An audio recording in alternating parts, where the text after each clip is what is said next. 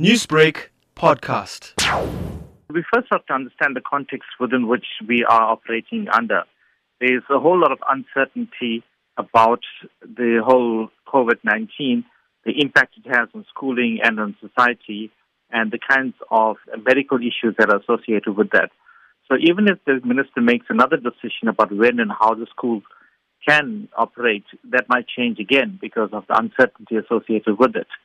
But nevertheless, I think it's important to understand that we mustn't measure the school year by the calendar year.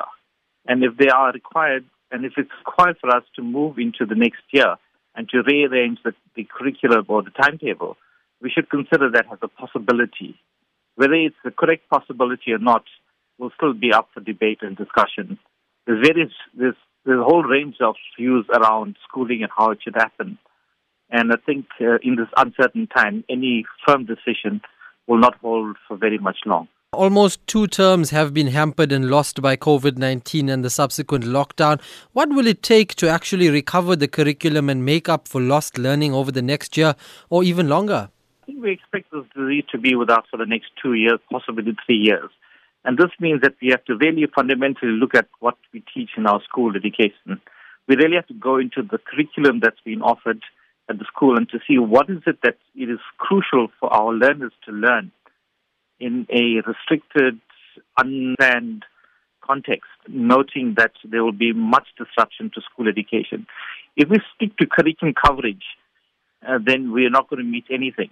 So we'll have to go deep into the curriculum to see what's the core learning. What should learners need to know right now? What should we focus on is how do we manage the entire schooling progression from one grade to the other. If we begin to say that the school year is over, that means the exit level grades will suffer the most. They will be disadvantaged in terms of moving into either particular programs or particular institutions for further learning and so forth. So rather than speaking about not being able to cover the year in terms of the grades, we should rather think about what is needed of the students to progress into the next level or phase of education.